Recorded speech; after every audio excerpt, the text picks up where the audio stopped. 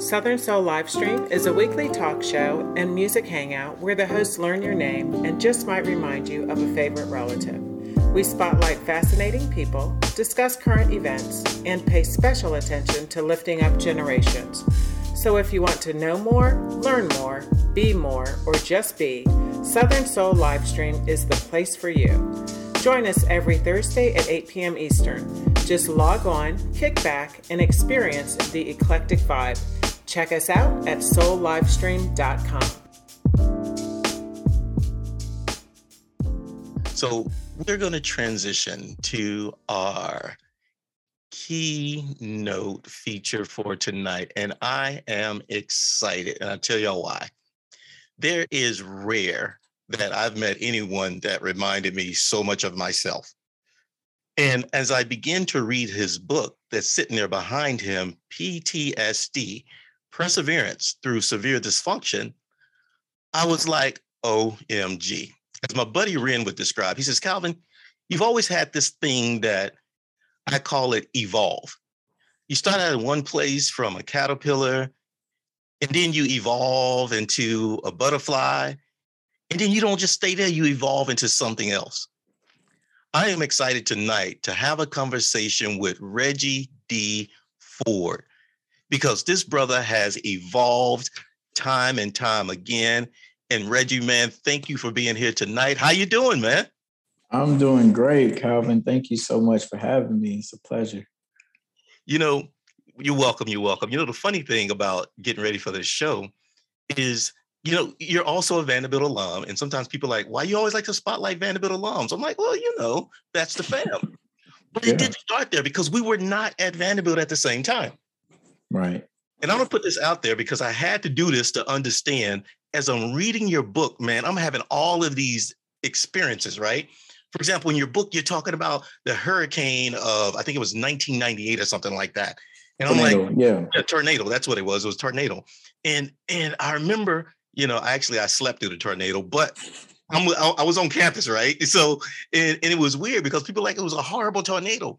But as you mentioned these things in your book, I'm like, yeah, I remember that. Then you're like, oh, when I was in this organization, and I'm like, oh, I went to school with that guy. So I don't know if I was feeling old or whatever, but I just need to put this out there.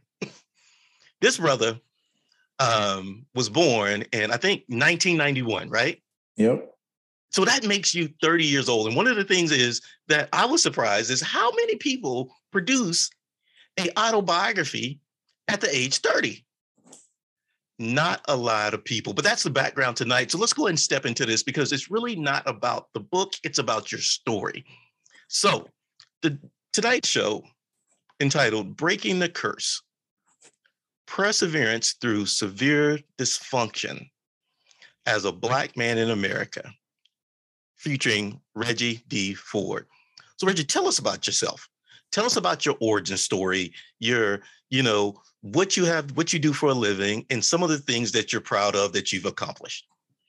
Yeah, I appreciate it. Again, thank you for having me on the show. To your point about Vanderbilt, Vandy's in Nashville, and I grew up in Nashville. I'm born and bred here, and this is hometown. So I always had a passion to make it to Vanderbilt and attend the school. And that's kind of what I set my focus on early on in life. But coming from where I came from, it was almost unfathomable to even think that I was going to go to college. Neither of my parents graduated from high school, had teen parents. My mom was 14 when she had me. My dad was 18. And that presented a lot of challenges, as you can imagine. And in my community, you know, it wasn't a given. It wasn't a known thing that education was going to continue after high school, sometimes after middle school even. But that was something that my mom really focused on. My mom made sure that in the classroom I was on top of my game, and it helped me when I entered school and continued to go through everything that I went through in school, which ultimately led to this opportunity to be at one of the most prestigious private schools here in Nashville called Montgomery Bell Academy. And you step on the campus of Montgomery Bell and it's like MBA is the nickname for it. And a lot of times it's an all boys school. So a lot of people call it Mama's Boy Academy. But you step on this campus and I don't care if you're Black, white, new money, some old money, right? But like, if you're not from this community, you just feel out of place. And so coming from, the hood that I grew up in to stepping on this, a few miles across town was a huge culture shock, to say the least. But it was just one of the first steps in opening so many doors for me in the continuation of my education path and my career. But was fortunate enough to do well there, played sports there, was in the arts and everything else, and then got an opportunity to go to Vanderbilt University, where I walked on. I played football, got tossed around a little bit, tossed some other people around. It was fun. But I did that. And then currently I started a wealth management company. And I think that was going back, wealth wasn't a topic discussed in my family because we're trying to make ends meet, trying to see where our next meal is coming from. But for me, finance and understanding and taking care of money was something that was important to me because I saw the pitfalls, I saw the mistakes that so many people in my family had made. And, going along with the theme of breaking the curse, I knew that money, I still feel that money isn't everything, but if you can eliminate the burden that not having money brings, then that's one less thing, in the words of my man, Tom Hanks in Forrest Gump. So I run a wealth management firm called Rose Creek Wealth Management. And the name, I had a shirt, so I'm going to stand up a little bit so you can see that. The name comes from a poem by Tupac, The Rose That Grew from a Crack in the Concrete. Through all the adversity, through the ups and downs, its tenacity helped it reach the sun. Right? You see a rose growing out of concrete. You think about the poor soil. You think about the little light. You think about the lack of water. But yet, its tenacity helped it reach the sun. And when you see that rose that grew from a crack in the concrete, it's going to have blemishes. It's going to have flaws and imperfections. But we don't dwell on those imperfections when we know what it has to go through to get to where it is. And that's just an epitome of my life. And so I wanted to celebrate that in everything that I do. And I think perseverance through severe dysfunction is that same story. So, taking a what could be perceived as a negative and turn it into a positive is something that I think I've always tried to do in my life. Awesome, man. I just get excited, man, because like you said, the rolls through the concrete, right? I knew I grew up small town Texas. In small town Texas, man, everybody looked down on you. The Black people, the white people, the Black people mostly, right? And Black people still treat you funny. But, to imagine coming from where you came to doing what you do and having some great accomplishment. But tell us about this. You kind of already mentioned it, the time in which you were born. And I love that about your book because you mentioned some of this stuff, man. What was the social political climate, 1991, in which you were born? What was going on back then?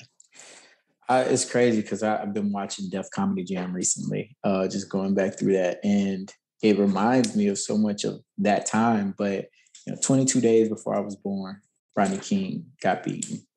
We're coming off the heels of the crack epidemic, which devastated our communities. Homicide rates for Black males doubled during that time frame from 84 to 89, 90. And teen pregnancy. I looked at my parents and I begged the question in the book, was this just me? Was this just my family? Why are we plagued with this? But no, it was an epidemic across the entire country. Teen pregnancy was at an all-time high in 1990, just a year before I was born. And then looking at my father, who was in and out of jail for most of my childhood, but then ultimately ended up in prison. Looking at the systemic issues that were presented that put a target on young Black men. Honestly, just young Black men were targeted, and to see the war on crime, the war on drugs, and how everything shaped out. That it was a lot of that going on, during the time of when I was born and during my upbringing. And so, yeah, it's crazy to see, where we are today, but the things that shaped everything that was going on during that time. It was a very messy time for our community. And, if you're in impoverished Black communities, then, it was tough. Man, wow. I love that part about your, I guess, do you call it autobiography? Do you call it a memoir? I usually call it a memoir, but I mean, it's autobiography. Yeah, Okay. it's an autobiography. What I love about it is that you do so much healing in this book, right? But before we get into the healing, let's talk about the core topic, right? PTSD, right? A lot of people are like, well, isn't that military thing? But you coined your own phrase, perseverance through severe dysfunction. Yeah. Initially, I was like, well, he must be talking about family dysfunction, family dysfunction. But what I loved in your book is that you didn't stop there. You described the dysfunction in the entire world in this country that was going on during the time in which you were born. And I love that. As they would say, context matters. Mm-hmm. Context in 1991 are all these things. But Yeah. let's PTSD. What are some traumatic or dysfunctions that have led to your personal PTSD? Yeah, I think, one of the reasons why the way I was able to connect it to such a larger topic and a larger discussion was because in the context of my trying to heal, I had to understand what was going on. And so I recognized that a lot of the trauma that I faced was placed on me by those who came before me, my parents, my grandparents, those in my family that were older than me. And then in my healing process, I began to learn and understand what their traumas were that were passed down to me, and then what their parents' traumas were, and so forth, and going on all the way back to generations before we can even remember.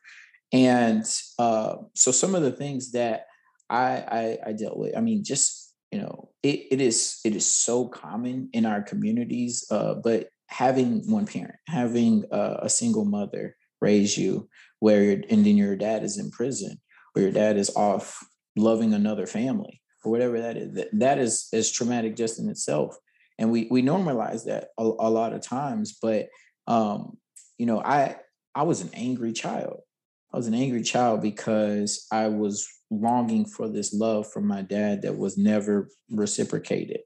And so that was a big piece of it. And there are a lot of things that I think were traumatic to me that I can't even recall, because they happened when, from birth to 3-4 years old, that are extremely traumatic. And I think there was some abuse. I think there was some neglect and other things there, but I can't recall those things, but they still play a role in our lives, whether we know it or not. But some of the things that I can remember, I mean, I was 14 years old when one of my childhood best friends got killed. And that was one of the early moments where, you see it on TV, you hear about it, all that happens. But then when it hits home that close, and the intimate details of what goes on and everything like that, it sticks with you forever. Every time you close your eyes, every time you hear that name, whether it's the exact name of that person, or the different person that's being referenced, it comes back. And I think about that often. But I also think about just being at home in a very stressful environment. Going back to the financial situation I talked about, when money is such a pressing issue in the house, anything can trigger you, right? Like, we ain't got food on the table, so somebody's screaming and somebody's mad and it's just like at any moment, ticking time bomb, tick, tick, tick, tick, tick, boom. And I grew up with a lot of that in the house. I remember, I don't know, in the mornings were a stressful time, getting ready for school and all that. I just wanted to get out of the house and just go to school, do my work, and just, be away, because it was moments of peace. And Yeah, I mean, a lot of things, and I'm probably in my head right now normalizing some of them because I would say it's something that we all deal with, but I have to check myself on that a lot because um, even going to the grocery store is traumatic for me. Going to the grocery store, pushing a cart around, having to fill up a whole nother cart because we were using food stamps and we were going to shop for the whole month. I love And the story. I'll tell you why.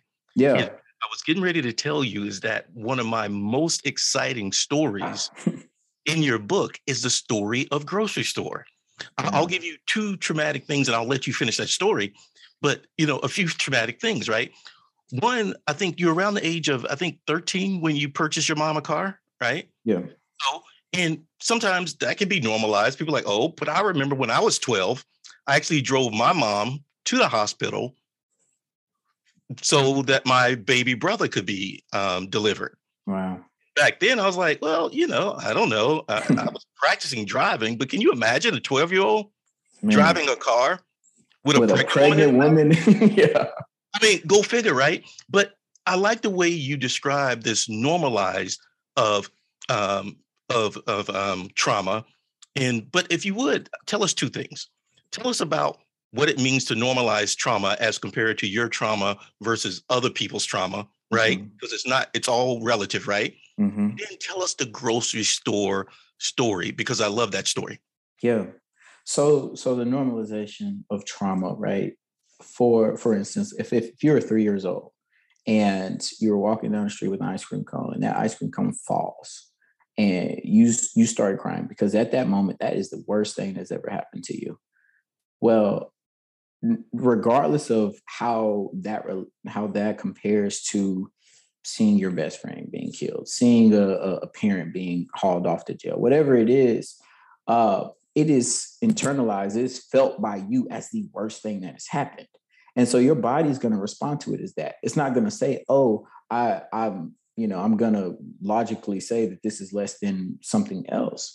And we tend to do that a lot of times because that helps us when we are showing compassion for other people, right? I'm hungry, but I was able to eat when there are kids in Africa who have nothing to eat, or I didn't have the meal there, or whatever it may be. So we do that to show empathy, to show compassion. But when it is dealing with our personal mental health and our healing journeys, it is harmful because then we don't take the proper steps to heal ourselves when whatever our level of trauma is, no matter where it is on the relative scale, it still affects us. And so that is, I tell this story in the introduction about, you have one kid who lives a perfect life. And then one day that perfect life comes crashing down because the parents get divorced. Well, that is very traumatic for that kid. On the other hand, you have an orphan who doesn't even know their parents, but they have a sibling. And then that sibling gets killed, right? Those are two traumatic experiences and they're vastly different, but they affect that individual. It could be the same. We don't know. Everybody feels what they feel, and that is valid, no matter no matter what it is. And so, it is great to have that level of knowing that relativity to show compassion to others, but recognizing that we have our self healing and we have our what we need to do to help ourselves going on. But the grocery store story. So I wrote this story years ago. Honestly, I had this story in my Google Drive that I wrote probably in college, and I just remember the stress that going to the grocery store was. We would have to call a cab. And in Nashville, that's not a comment. Like you just don't call a cab to go to the grocery store. And back in the mid 90s, get to the grocery store, pile up two carts full, high as can be. And then have to deal with, you got WIC, women, infant, and children. You got food stamps, and then you got cash payments. And so it was a matter of, all right, did I put everything in the cart right? Because when we put it on the conveyor belt, WIC has to go first because that is the most limiting payment structure. And then food stamps have to go second, and then the cash items. And so like the anxiety of just sitting there like, oh my God, did I do it right? Mom's gonna yell at me. The cashier hates me right now. The people behind us ready to leave. that is anxiety inducing for a little kid. And then having to sit outside of the grocery store and wait on the cab to come back and pick you up while, it's a small town. You got people that you got friends, you got kids snickering, they getting in their cars and they going straight home. And it was, again, I wrote that story years ago for a reason, but it just stuck with me, just that experience, and which could be so mundane for other people, but it really sticks with you. Yeah, thanks for sharing that. And, I smile because I remember going to the grocery store during that time. And it was a bittersweet time. It was excitement because it's the first of the month, wake up, as Bone Thugs would say. But at the same time, it was stressful because it was embarrassing.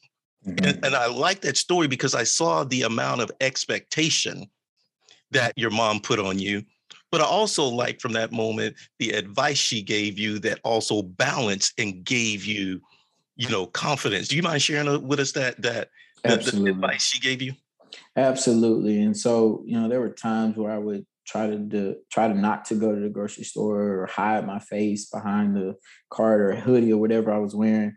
And she told me was to not be embarrassed about, where I came from, and that if somebody was going to make fun of me for being poor, for not having a car, whatever it may have been, things out of my control, then those weren't people that I wanted to associate myself with anyway. And it was so refreshing because I think, even today, like we have these expectations from social media and everything else in the world, but when it comes down to it, it's like the real people who love you gonna rock with you, and the people who aren't. Like somebody's gonna say something negative about this podcast. As dope as your podcast is, somebody's gonna say something negative about it, and they're gonna say something negative whether you it's the best thing ever or it's the worst thing ever. And so you can't control what's out of your control, and that was something that she used to just instill in me, and it helped to restore the confidence that I have and that I had. And I'll never forget that. It's just, the many people you want to be associated with anyway. Awesome. Thanks for sharing that. Now let's step into relationships. How do you, I guess in summary, because you kind of already mentioned it, how do you feel that your relationships with your parents contributed to your PTSD? You kind of mentioned their traumas, your trauma. I mean, do you believe that it contributed to your, and just for the audience's sake, and we skipped over this, but we also want to mention that you formally accepted formal clinical PTSD as your experience as well. And feel free, you can share that if you're not. But let's talk about relationships because we want to talk about your parents and then your grandparents. Mm-hmm. How do you feel that the relationship with your parents, mom and dad, affected or influenced that PTSD? Yeah. So I think to make the distinction, like many people experience trauma. The trauma sometimes can form into PTSD and sometimes it won't, and so for me, I think the relationship with my parents, and I've noticed it more as of late, more than in the past, has definitely affected and added to the post-traumatic stress disorder because, there are, again, going back to normalization, when you're in something, when you're in the environment that harmed you, when you're in the fire, you don't necessarily know that it's harmful. You don't know that there is a better way. And so for so long, up until, high school, when I was still living at home, still living in the same communities, although I was going to a school where it was basically paradise, I was in that environment. And so I didn't recognize it for what it was. Being removed from that environment and experiencing, joy for the first time, experiencing peace for the first time, then you start to see that, the things that I was experiencing were not great. I shouldn't have normalized those things. And then when those things are reintroduced in your new life, in your new peaceful life, your body reacts, right? My heart rate increases. I start to sweat. I can't sleep. I can't stop thinking about, all these different things present. And so the relationship with my parents is, and I don't want to give too much about away from the readers, but you know, when I'm open about this. I posted on social media one day. I had a triggering event with one of my parents, and it happened in the morning. It was 9 o'clock in the morning, but my heart rate, and I keep track of my heart rate because and that's a good way for me to measure like where I am, how chill am I, how you know, zen am I, and my heart rate was still nearly double by 7 p.m. that night. And I had done yoga. I was literally lying in bed and doing nothing. I wasn't running. I wasn't, you know, from 9 a.m. to 7 p.m. that night, my heart rate was doubled. It was still beating as fast as it was beating. And so, yeah, I think, you know, when you are in that environment, you normalize it. You don't necessarily understand. It becomes a defense mechanism. Just keep pushing through that. But when you're removed from that, but then it's reintroduced, that's when you start to feel those effects. Well, thanks for sharing that. Let's talk about one of your awesome relationships, your grandfather. Tell us Uh, about how this relationship with your grandfather led to your resilience, your ability and skills to persevere, through severe dysfunction. Tell us about Grandpa. Man, Pops was uh it's my guy. So my grandfather was a hard worker. He was a truck driver his entire life, drove 18 wheelers, moved families from home to home all across the country. And you know, my growing up, you know, being at home with my mom, my dad was not really there. So my dad's, and this is my dad's father, my dad's parents stepped up and played a huge role. And so, you know, most weekends, most any free time that I had, I wanted to be with them. I wasn't trying to play around with the kids in the neighborhood. I didn't really care for that. I wanted to be with my grandparents. And so I would spend a lot of time with them. And Grandpa, when he was in town, when he wasn't driving his truck in a different city, different state, I was his shadow. I was on his hip everywhere he went. He's old school. He was old school. He it's just funny. I mean, we drive to anywhere he went, I was there.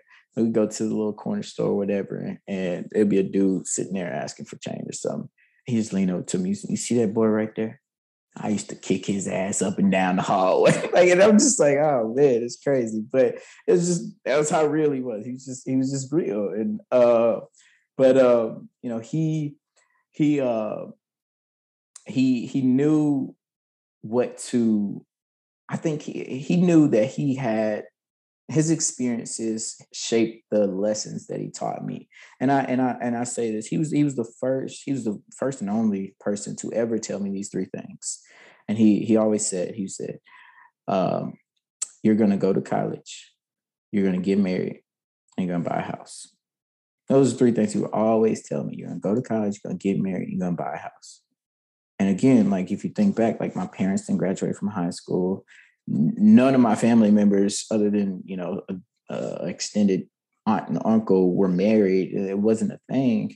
And my grandmother had bought a house. He didn't purchase that house with her. And so like he saw these things that he wished he could have changed in his life. And he was telling me that you're going to do these three things. Right. And just as a young kid hearing that can change the course of your life, right? That's the difference. It's so different than the story of you're going to end up dead or in jail, right? Because we tell our kids that so often. And so him telling me those three things, you know, I did all of those things. I graduated from college, I got married, I bought a house. And, you know, he eventually gave me the opportunity to work with him one summer on maybe 2 summers on the truck. And I traveled the country with him. We went all the way up to New York, went all the way over to Cali, and had a bunch of stops in between. And that was one of the best experiences of my entire life. Like to see him in action, to see, you know, him carrying refrigerators on his back and you know, it just like, it was, I can still feel it. I can still experience it. He was a chain smoker. I could smell the smoke from the Territons with my head hanging out the window, all of that. Like, but he always made sure that I knew the mistakes that he made, and then he didn't want me to follow in those footsteps. Awesome, awesome. Thanks. I love the story of you and your grandfather. One of my favorite parts is, I think when I think he complimented you on your ability to move and lift heavy things, right? Yeah. I won't give it away, but I loved it, right? Because I could tell he was proud and you were proud too. I could only imagine, Oh yeah. your chest sticking out, Oh at yeah. that moment. Oh yeah. So, Absolutely. so let's talk about the worst chapter, right? And I know initially when I saw that, I was like, oh, I'm curious about what it is. And I skimmed it and I went back over it. But let's talk about the worst chapter of your life. What dysfunctions do you believe led to the worst chapters of your life? And I'm phrasing it there because uh, there's a lot, but I'm going to let you just speak on which ones that you feel Yeah. really led to the worst chapter of your life. Yeah. So for those who haven't read the book, I have a chapter in the book entitled Worst Chapter of My Life. And that is where the book actually stems from. In my phone, I during everything that was going on in that chapter, I was journaling, because my grandmother was diagnosed with terminal brain cancer in late 2018, right before Christmas, around this time. And she had a brain surgery to remove one of the three tumors, and was recovering from that surgery. And then January 1st, 2019, I wake up to a call from my dad saying that something wasn't right. And I didn't know what was going on, but it was my grandma. So I rushed over there, and I saw her laid out in her bed, plank, like just like a plank, stiff as can be, and I thought she was dead. And eventually found out that wasn't the case. She was very, very ill. Her her blood sugar had dropped down to 44. If there are any diabetics on the call, that ain't good. It's close to a coma, and if not death. And so my escape was to journal through that. And so much happened in the course of that day, in the course of that week, in the course of that month, that the title of my journal went from worst day of my life to worst month of my life to worst year of my life. And then ultimately in the book is the worst chapter of my life. But the traumas that were presented, I mean, everything from suicide attempts to aggravated assaults with deadly weapons, guns drawn on family members, financial abuse of the sick. You had just all kind of deception, all kind of just bad characters at play. But I think a lot of that stems from, the traumas that they faced, and then also the the being the issues that we face as in our communities of, why was there financial abuse? Because somebody didn't have an opportunity to make money for themselves and have financial freedom. And so they felt that was their opportunity. And why was there guns being drawn? Well, this person can't communicate their feelings or express themselves in a manner that is, what normal adults would normally do. And so they turn to violence, or they turn to this weapon that's going to solve things for them quicker. And so, all of that was just like this big old powder keg, it's just, lit up and it blew up. And it was that period of my life where I finally realized that my mental health had to be a priority for me, or else I was not productive. I was not helpful, beneficial in any other aspect of my life, because I was giving so much in trying to help keep all of this together. I was neglecting myself, and it ultimately showed. And if you read the introduction, it shows right there. And so, there were so many things at play that it's hard to, that's the trauma. It was life at that moment. Life was just traumatic. Life was chaotic. And I took my journal entries after, maybe a span of 6 months and transcribed them to my computer. And it was 60 pages of just 6 months of my life, single space. So you double that, and that's a whole book by itself. Right.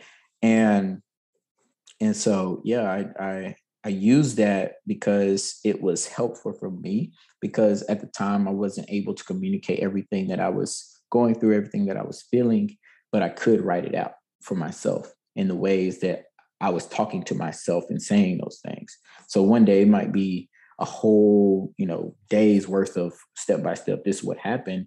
Other days it might be fuck this, period. And that was the whole day that I wrote about. And so it was a tough time, but I think going through that helps me realize just the importance of my mental health. Awesome. Thanks for sharing that. Let's shift the gear to finding balance, right? Because, when people hear these stories, these stories that are your stories, but sometimes they may not relate, right? Because they didn't have that experience. Mm-hmm. So tell me, what percentage of people have experienced, based on research and numbers that are out there, have experienced trauma? What do the numbers say? So you got different studies out there, but some agree about 70% of people experience trauma at some point in their lives.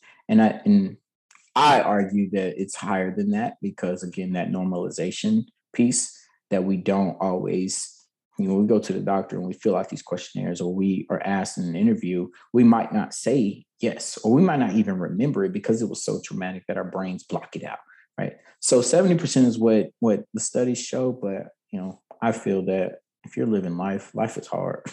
I think we all have it. Yeah, I agree with you. And I tell you what I've learned here tonight as I talk with you is that the way you describe trauma, I understand it this way now.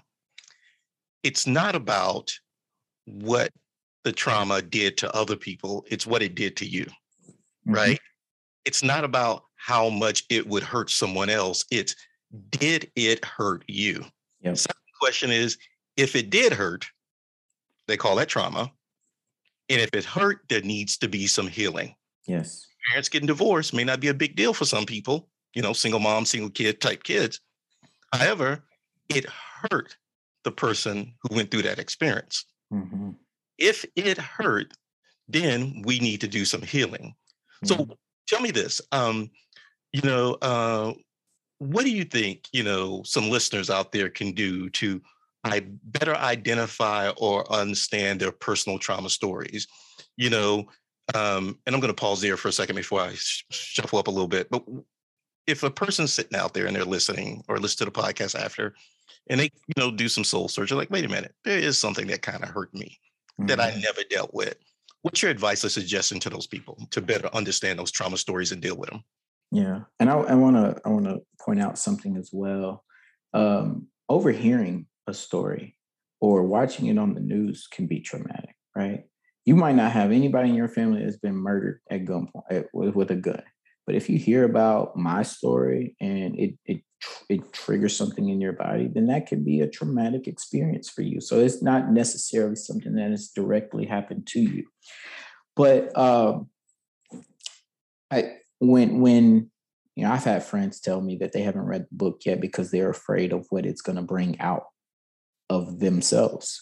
When they read my stories that may parallel to mine or may be a little bit different, they're afraid of what is going to come out when they read that. But I think that is a early step of the healing process. You have to experience that. You have to acknowledge that for what it is. There are so many things that I didn't even remember until I started writing that happened. And I was like, oh yeah, I didn't like that. I didn't feel good in that moment. let me start thinking about that. Let me start thinking about how that affected relationships and as my life went on, or how that affected how I responded to different things. So I think taking inventory first and foremost, really gathering, what have I experienced? How has that played out in my life? And how has that shaped me in my life is one of the first steps. And in doing so, I think when you're dealing with the thing that is in between your two ears, your brain, you're the only person that knows whether you're being real or being false, right? You can tell. So I can sit here and tell you that I'm good, I ain't traumatized, I'm all day long, but then go and cry and then go and just be, traumatized. And so when you're dealing with yourself and taking inventory for yourself, be real, because you're going to hurt yourself if you're not being real with yourself. So yes, it hurt me. No matter what society says, whether it's supposed to be okay, put some dirt on it, rub it off, whatever. How did it make you feel? Take inventory. How did it make you feel despite what society says? And then start to think about ways to heal. And for me, I've found so many different ways of healing. And I think that, it takes experimenting, right? Because what works for me may not work for you. And I did a lot of different things, right? I didn't sleep for an entire month. And so I was like, how do I first get sleep? Because this is affecting everything else. So I started experimenting. Will this drug work? Will this drug work? Self-prescribing different things. None of those worked. Okay. Let me go to the doctor, see if the doctor can give me something that worked. That didn't work. Okay. Well, let me go for a run. Oh, I like that. That made me feel better. Let me do yoga. Let me go get acupuncture. Let me talk to a therapist. Right. That's something that in our community, I think, at least in my family, like you're crazy if you go talk to a therapist. I talk to a therapist when I'm happy. I talk to a therapist when I'm sad. It is healthy to just get your feeling. Like even this podcast and me talking through my experience is healing. And so, talking to a therapist, a counselor, a life coach, whatever you want to put on it to make you break that stigma and get the healing, do the work, is so vital. It may require multiple different things. It may require experimenting with different therapists even, but different other forms of therapy, yoga, meditation, just working out, but being mindful throughout it all, because you could be running from one problem right into another. If your coping mechanism is, I'm going to go to the gym because that helps me forget about all this other stuff. But then now you're in the gym 4 hours a day, every single day, and you're this big muscle bag, or you're as skinny as can be. It's not healing. You're masking it with something else.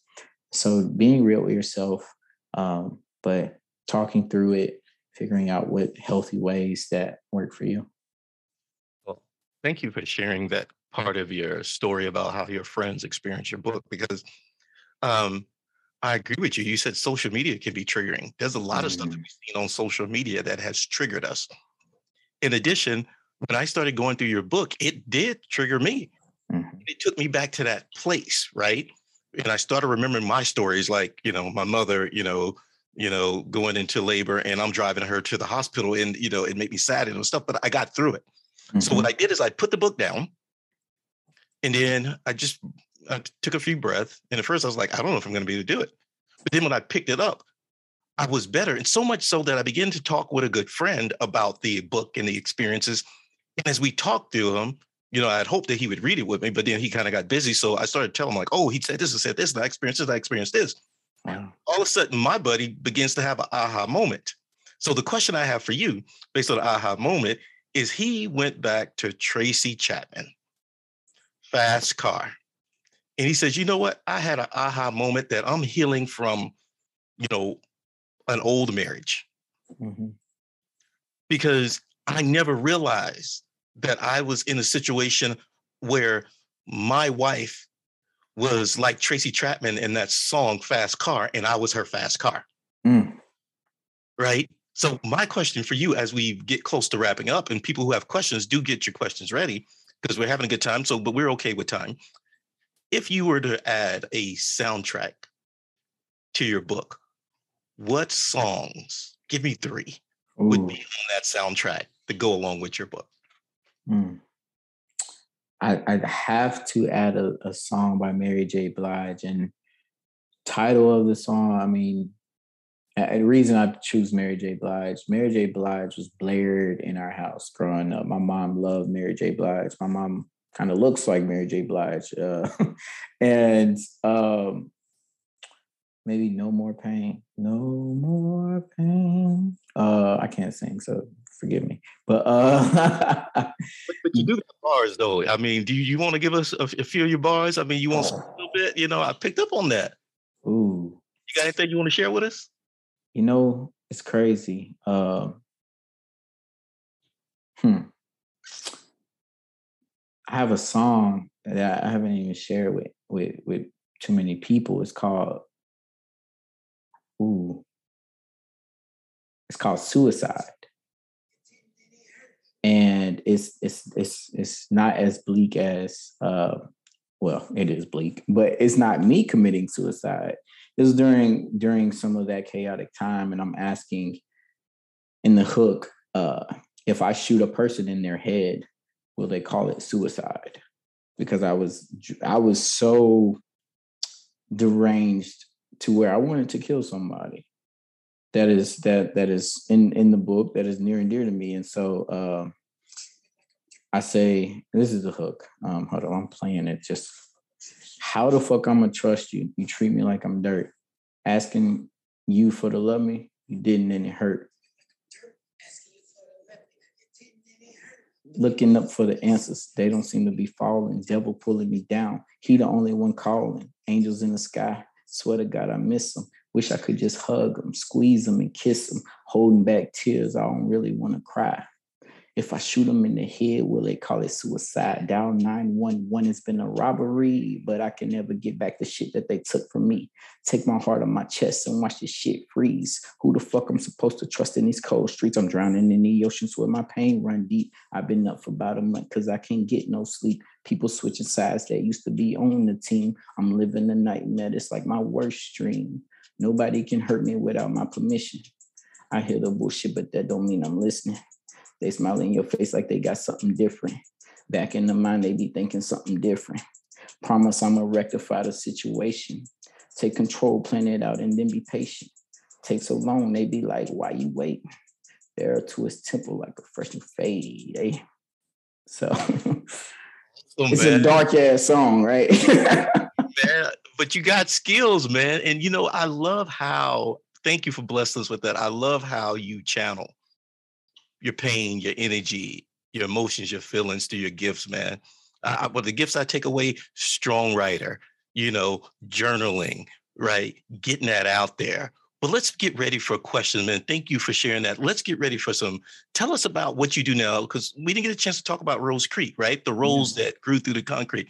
Tell us about what you do there. And then, I mean, we're going to do a quick wrap up, and I'm going to let you choose. Tell us about your speaking engagements and, you know, the type of, you know, organizations you work with and why do they hire you? And, you know, I want to hear about your next book because I know you're going to be publishing other stuff. And I know you got a PhD in your future somewhere, but I just want to do round robin. Feel free to speak on any of those topics. And anybody in the audience who got questions, feel free to speak up, you know, but go ahead, Reggie, tell us about that. You know, tell us about Rose Creek. Tell us about what's next. Yeah. So Rose Creek, I started Rose Creek in 2018 after working in I worked for Big Four accounting, and then I worked in wealth management at a boutique wealth management firm here in Nashville. Decided that I wasn't fulfilled by the work that I was doing. I was working with, you know, millionaire families who had this legacy money, who had this generational money, old white people.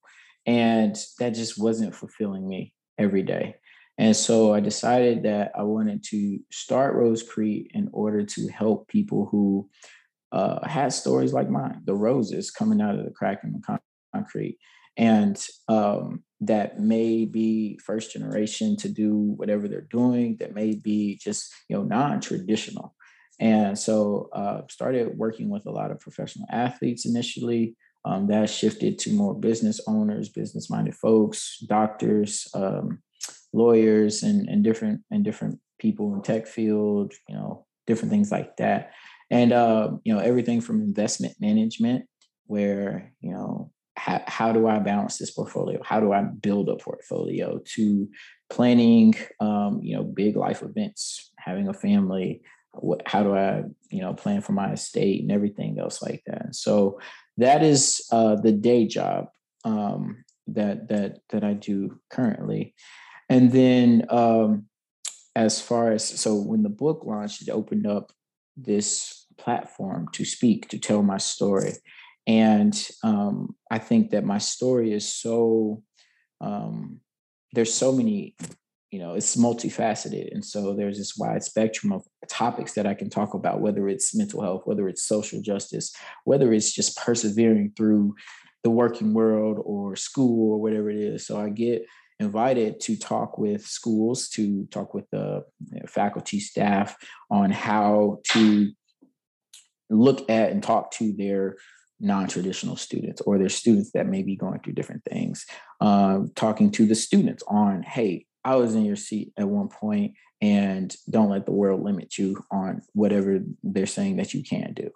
Then being brought into different corporations to talk about how do we really embrace this diversity, equity, inclusion initiative, or how do we attract, retain, our diverse candidates that we try to hire. How do I just be a better person?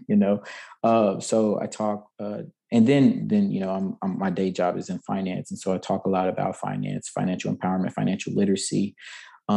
Is a huge topic for me, and so any of that, mental health, social justice, finance, and that is my wheelhouse right there. And so if there's anybody out there that who are involved in organizations that could benefit from that, I'm all for it. That is what I do. I give back because my experience has allowed me to do that.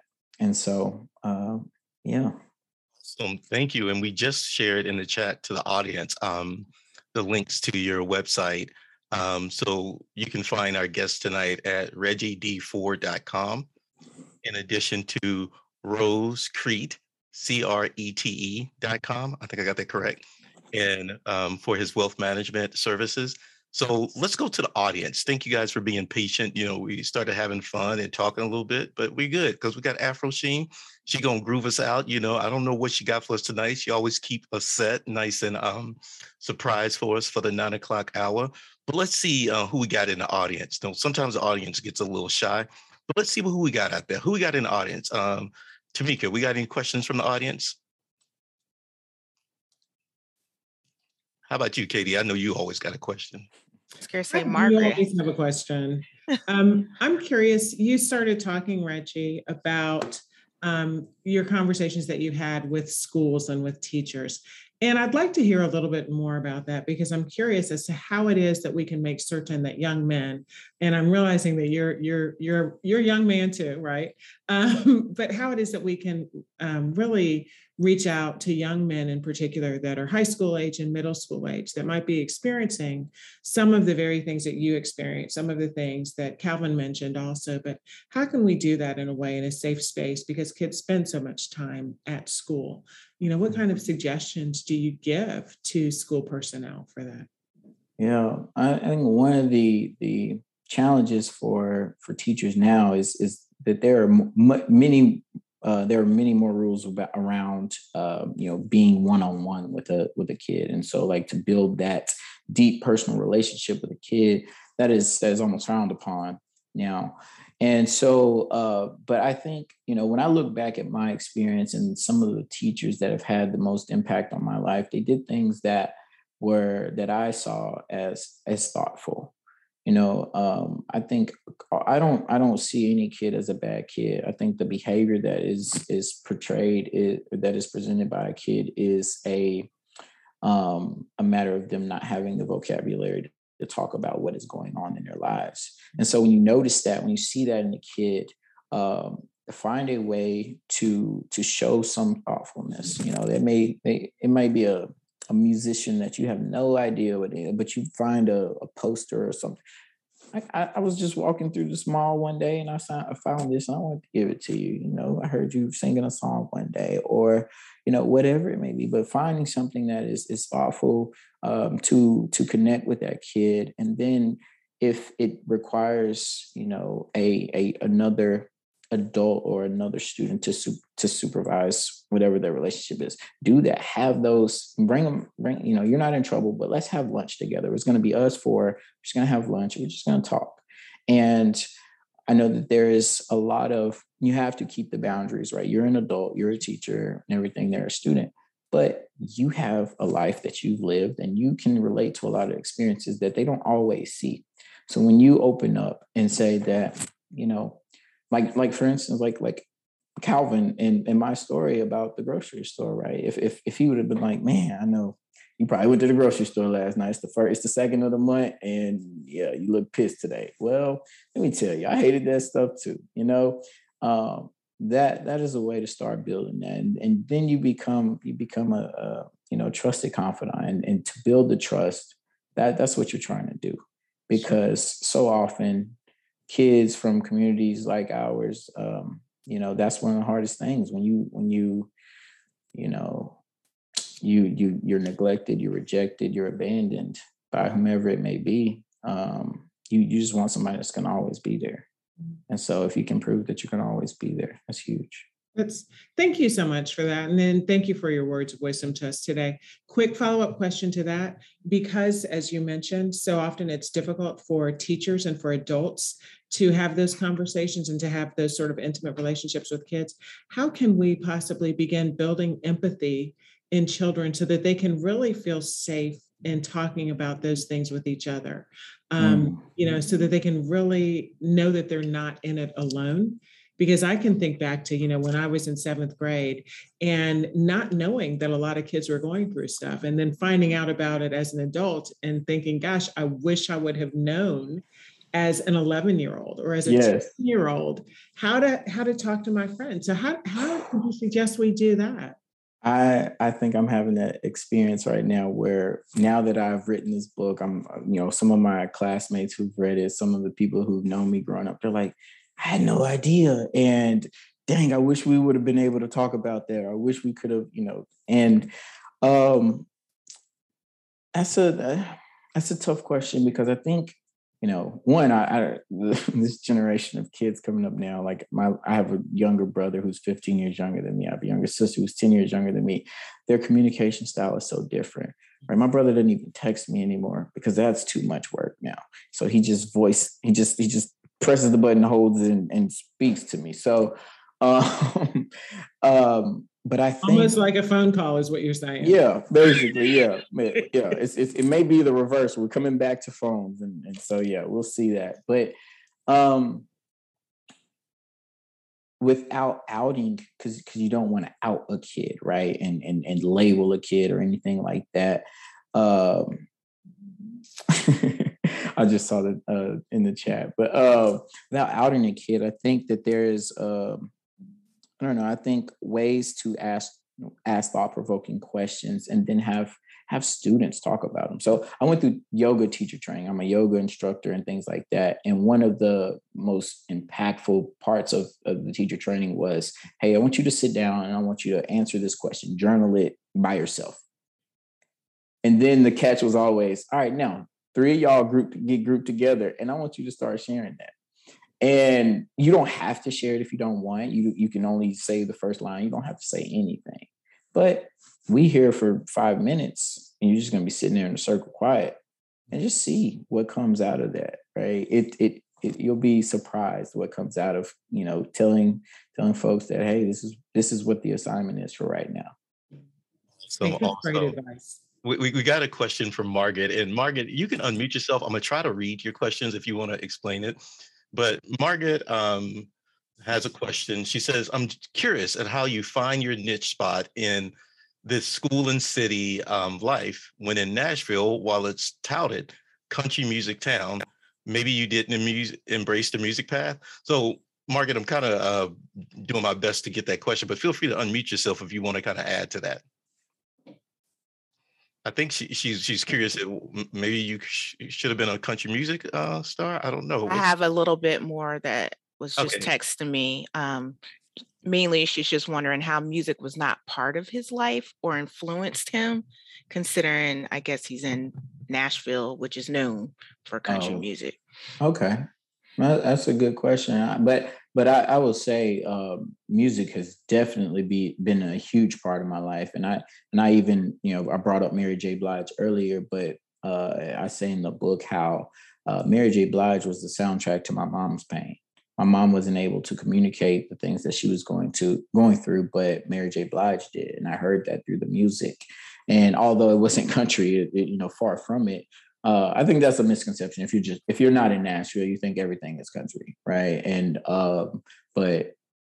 if you come here and you try to go out, you're gonna find very few spots for us. But I'm a Black man from inner city of a city, and so I grew up on rap. I grew up on hip hop. I like some country songs. I don't choose to listen to them, but I think they have good messaging in them. But yeah, music is a huge part of my life. If you look at the acknowledgments in my book, I have a dedication to musicians, like a huge dedication to different musicians that have played a huge role in my life. Yeah, that Kendrick Lamar, some Tupac, some definitely Mary J. Blige. Man, this has been awesome. Reggie D. Ford, brother. Because I hear a wrap up. Before you wrap up, my wife is on the call. Katie Ford, Dr. Katie Ford. She's been a huge part of my growth. Before I met Katie, I wouldn't have had 2 seconds to talk to you. I wouldn't have wanted to say anything to you. I was a mute, basically. And she has definitely helped me find myself, find my voice, and aided in my healing process. But today she just jumped off. She's scared to hear all this.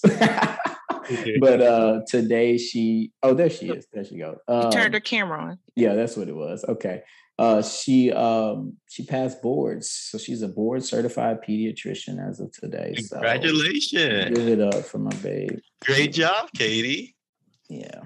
So I enjoyed reading the book and hearing about Katie in the book. She didn't have a lot of time, but I was laughing at that time where, the football players outside ran. I think it was where you guys, Katie just kind of rolled up. And what'd you say? She shot her shot? Is that what happened, Katie? She shot her shot. It's pretty accurate. I tell them he's put up with my ignorant opinions for a while now, but it worked out well for me. Awesome. Well, Katie, thank you for being here. And definitely, I can tell that you are definitely close to the man because you can always tell. So thank you very much. So what was this? Before we go, anything else, Reggie, before we wrap up?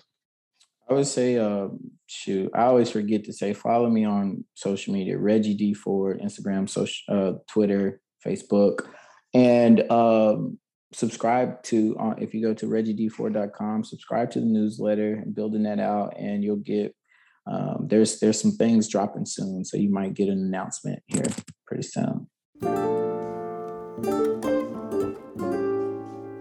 Thank you for joining us at Southern Soul Livestream Talk Show. Join us weekly at soullivestream.com. If you're joining us live, we'll take a quick music break and then come back for a discussion with the audience.